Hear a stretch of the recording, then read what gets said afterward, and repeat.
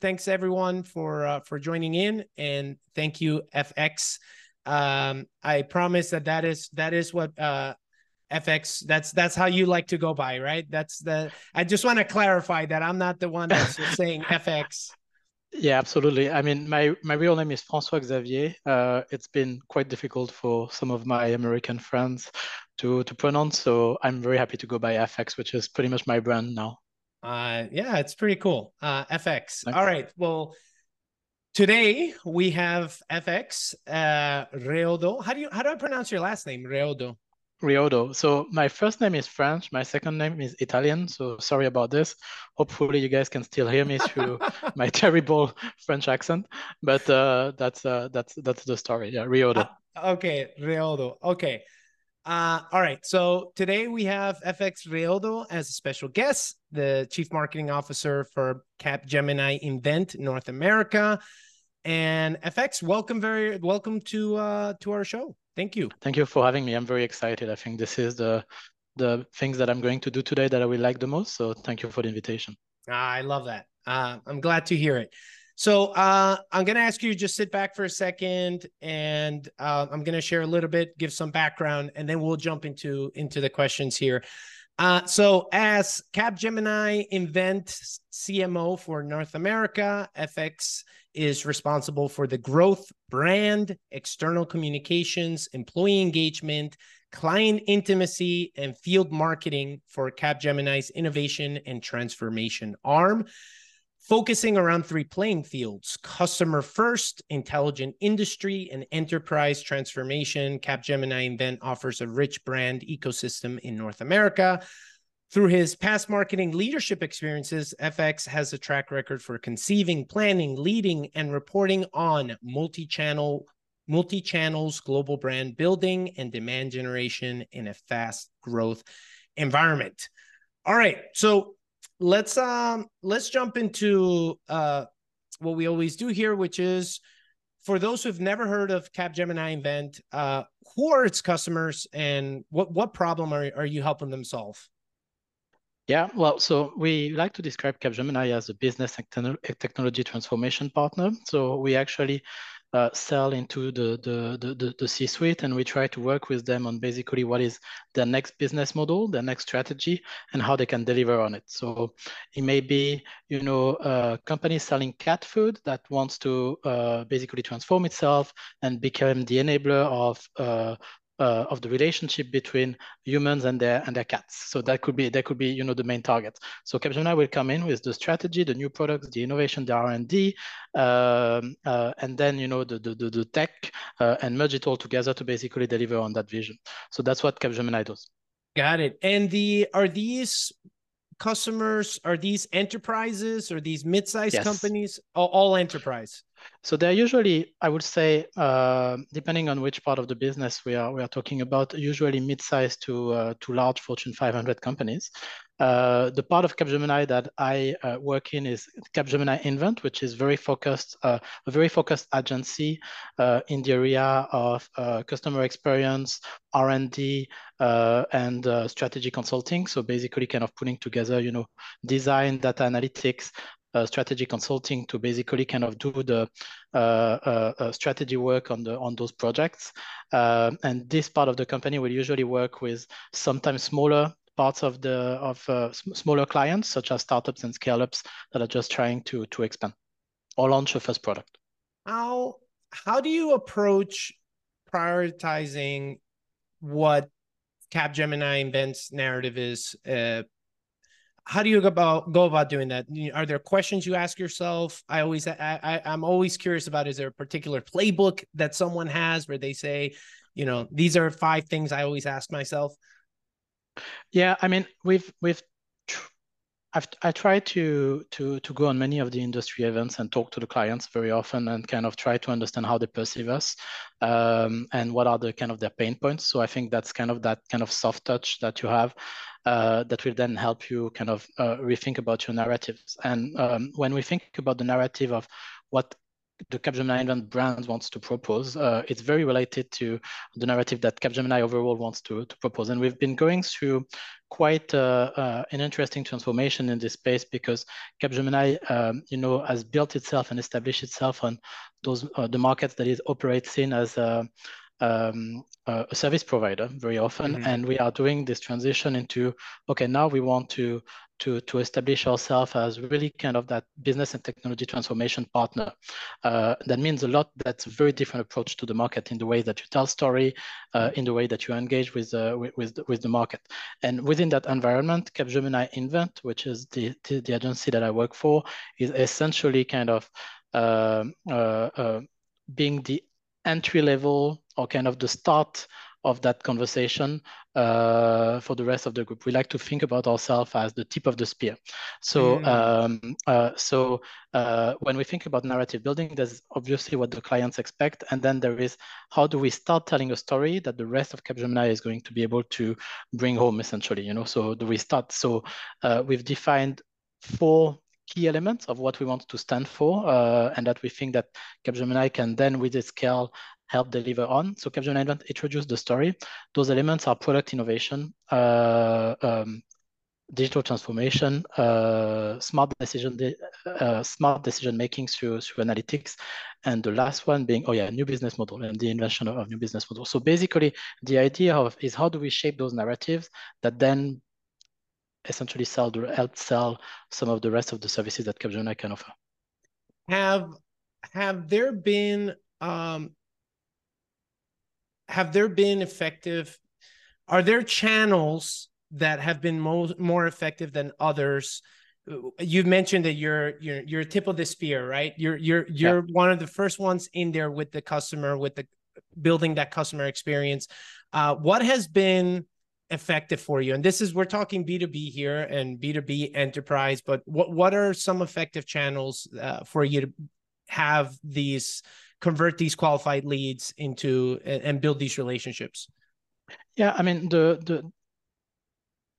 I would say that interestingly, about a third of our marketing mix is very much still what we can do on the field in real life connections. So such as, events, such as intimacy moments that we can build around the customers.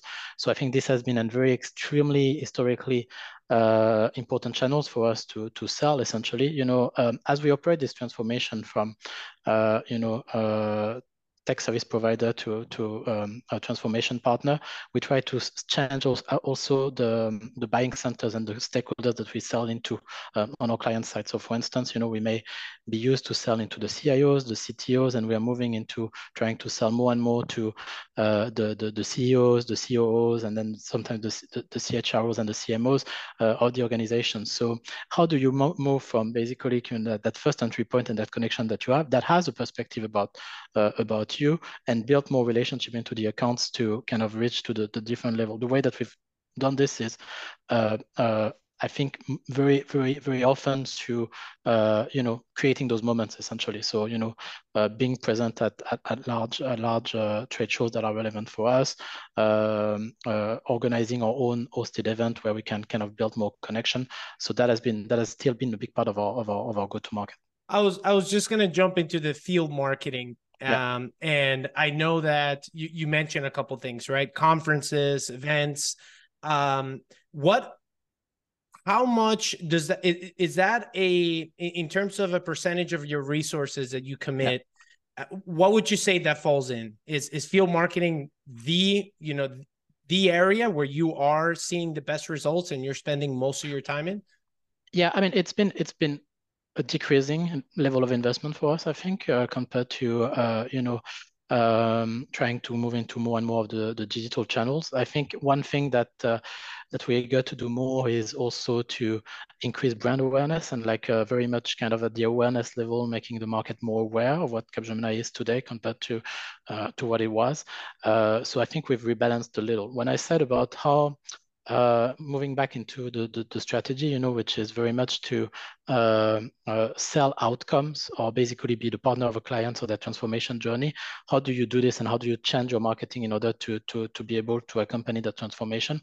Well, in our case, what we've done is we've defined basically industry. We decided that the right go-to-market and the right approach was through the more and more through the industries and less through the services or the capabilities that we were trying to sell, right? So basically being able to, in the way that we plan for our content for the year and our campaigns, we've defined, you know, a few industries that we care about, where key industry megatrends, I'll call them this way, in terms of what our clients care about in those industries that are not necessarily related to the services that we share, Offer. but that we have that we Right. offer, but to expertise and how we can, through the services that we can offer, kind of solve for those industry megatrends. And then we've created around those megatrends what we call customer journeys that are basically different types of touch points during which we can engage with the customers and build our content pipeline based on those industries megatrends. So they have changed completely the way that we used to do marketing, even from a digital perspective. You know, we were used to basically, you know, work on content and collateral that was supporting our services and pushing those Right. to a little bit, you know, not in a messy way, but, you know, in an eclectic way to a lot of our customers. And we're now moving into that very focused, you know, industry perspective with this customer journeys, trying to meet the customers where they are with the relationship of us. You know, if you think about the life cycle of our customer interactions, essentially, and we simplify it to the maximum, there is three main area, right? There is the care, essentially. So that's like, you know, they know about us, but they don't necessarily interact with us. So the care is usually where you want to have content that is a little bit more kind of high level, tackling the thought leadership, kind of research and things like this.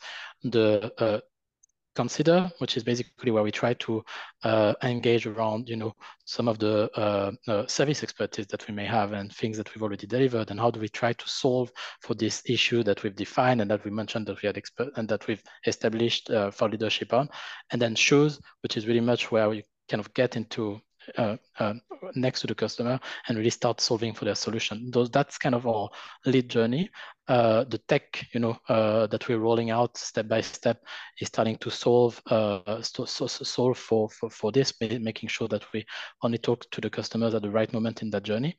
And that's kind of the transition that we've been through. So at the moment, we're moving into moving our mix more and more into those mega issues and customer lifecycle associated to it, related to our industry go-to-market, essentially. And a bit, I mean, events and field marketing has a role to play, but as part of that cycle, and probably depending on the event at the later stage of the cycle.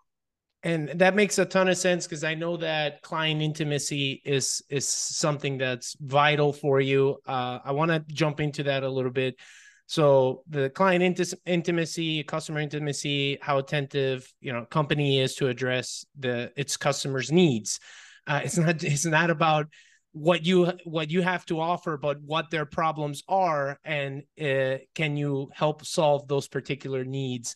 And so, I'm curious, how can marketing in your marketing function, how can you promote that customer intimacy and create those strong connections? I know you talked about, yes, like being physically there at conferences, right? Okay, get it. Like that's something within the field marketing world and space. What are other ways in which you see that marketing can play a big role in customer intimacy? Yeah, I mean, this is a very interesting one that we work on very regularly. And to be very frank with you as well, this is something that we always have a little bit of a difficulty to assign KPIs with, to be honest, as well. How do you define intimacy, right? That's a little bit difficult. You can run customer surveys and things like this, but it's always something that you need to feel and that you need to work very hand in hand with sales and the account executives and other salespeople on the accounts to understand fully.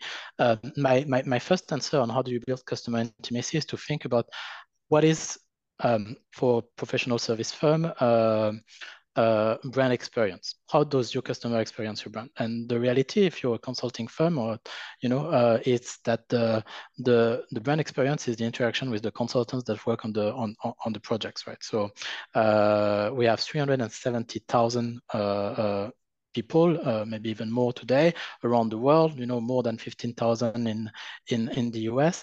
They work every day with the clients on solving their problems, right? So those are channels of communications for us. They are the way that our customers experience the brand. So I think the culture element of it is very, very important.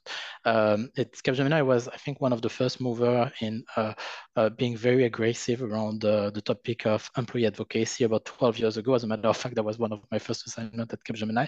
But it's vital, right? So your company, your colleagues essentially, and your collaborators kind of all having a very clear understanding of that idea that you need to be a partner, that you need to challenge your customer, that you need to sell outcomes rather than just being, kind of answering RFPs and things like this, that they can understand very clearly what's the promise that you do as a brand to the market. In our case, we have that tagline, "Get the future you want," that kind of embodies what I meant around being more strategic and being a partner of the client transformation. So being able to use them as, the best ambassadors of the brand is what's going to build the intimacy with the customers. So I think that's really the number one element. Using all of our colleagues that work with the clients as channels of communication with one message is a big way to have a huge echo chamber and talk to the market. There is 370,000 people all communicating to their network on LinkedIn, which is all of our clients and more about our message, is making sure that we're going to touch the right people, as opposed to, I don't know, advertisement in an airport that may touch people that we care about or not. So that's kind of the first element of thought process. The second element of thought process is, I think, we spend an enormous amount of time interviewing our customers around what do they care about. And we have a research institute, which is a full team in the company that work only on interviewing clients about their expectation, their perspective, and publish research on a very regular basis, talking to the market, in that care part of the journey that you have with the customer around what are the big trends, how we can guide them, and what are their peers thinking about, is extremely important. So I think that research element and giving value in the marketing process to your customers in terms of information research is equally as important as the quality of the delivery and other things. So that's how marketing also contribute to customer intimacy. How do you in that first in the first effort that you mentioned, which is getting everyone, it's part of the culture, and getting everyone kind of in a unified voice of not just answering questions, but going to that next step with that customer and making sure that their needs are met. How do you, is there any particular tactic? And again, for those that are not in massive companies, I'm just very curious, what do you do? Are there certain tactics that you put in place that allow you to keep that unified voice with such a vast array of colleagues? Absolutely. And we have moved very much and learned very much from some of the past things that we have done in that space, right?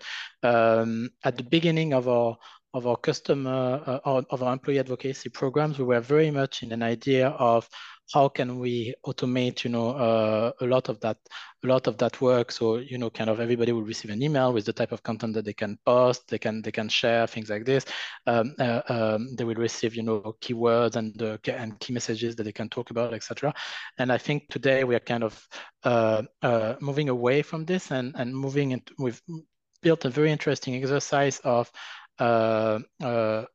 what we call storytelling. So essentially stop talking about us and start talking about the end value that we've delivered to the customers. And as a marketing function, we've published in the organization a certain number of customer stories that are written in less than a paragraph, but that basically kind of show the type of work that we do and the value that we deliver to the clients. People can absorb it very easily, and then they can share it to their customers very easily. Some things that are very relevant and that are very that tell to us very strongly. We like it's a little bit cliche, but we say that brand don't talk to people, don't listen to brand, they listen to people.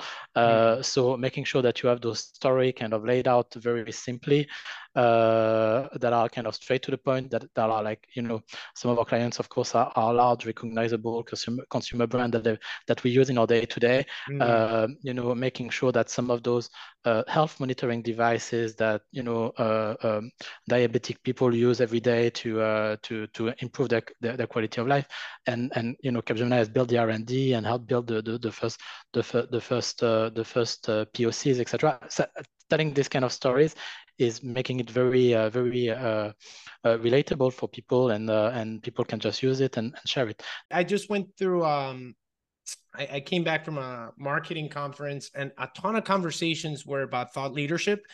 Yeah. So I wanna shift a little bit to thought leadership. Does it fall under the top 5 priorities in your marketing strategy? And if so, are there initiatives or that you found to be most effective when it comes to building thought leadership for Capgemini? So I work for as I said, for that tip of the spear agency. It's we usually not, the thing is, I'm surrounded with people and my colleagues who are absolutely brilliant, right? There are people who have done the most amazing careers. They've been in the nicest business schools and things like that, and so they all have something to say. And usually, in a consulting firm, you also have KPIs and an expectation that you would build POVs and things like that. And it's very easy in my seat to actually be on the receiving end on all of the thought leadership that you should be pushing and publishing and things like that, and putting into form and designing. So to kind of it's one of our absolute top priority, and I will say also it's probably the value that Capgemini Invent can bring to Capgemini, because as I said in our content plan, as kind of the strategy powerhouse for the rest of the organization. The way that we've tried to kind of prioritize around it is very much around what I call ruthless prioritization. So every year I have a conversation with our key leaders where I ask them about, okay, what do you think are the key things that we should be talking about to the market for next year?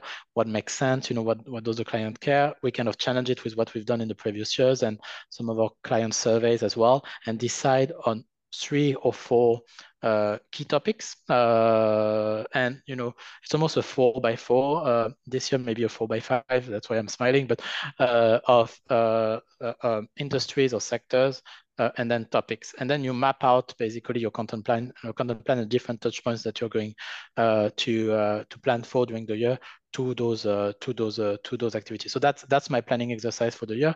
But for leadership, number 1 priority, because you start by that element of defining what's the problem that we are going to solve before you go into, okay, well, now let's solve it through our services and offers and customer stories and other things that you use that proof point. Have there been when you talk about the content or those different channels, have there been any that have been extra effective with being able to sell the thought leadership? Yeah, I mean, what we've noticed, it's not one size fit all. It really depends on the topic. What has been the most effective is usually when a few things. The first thing is what's the level of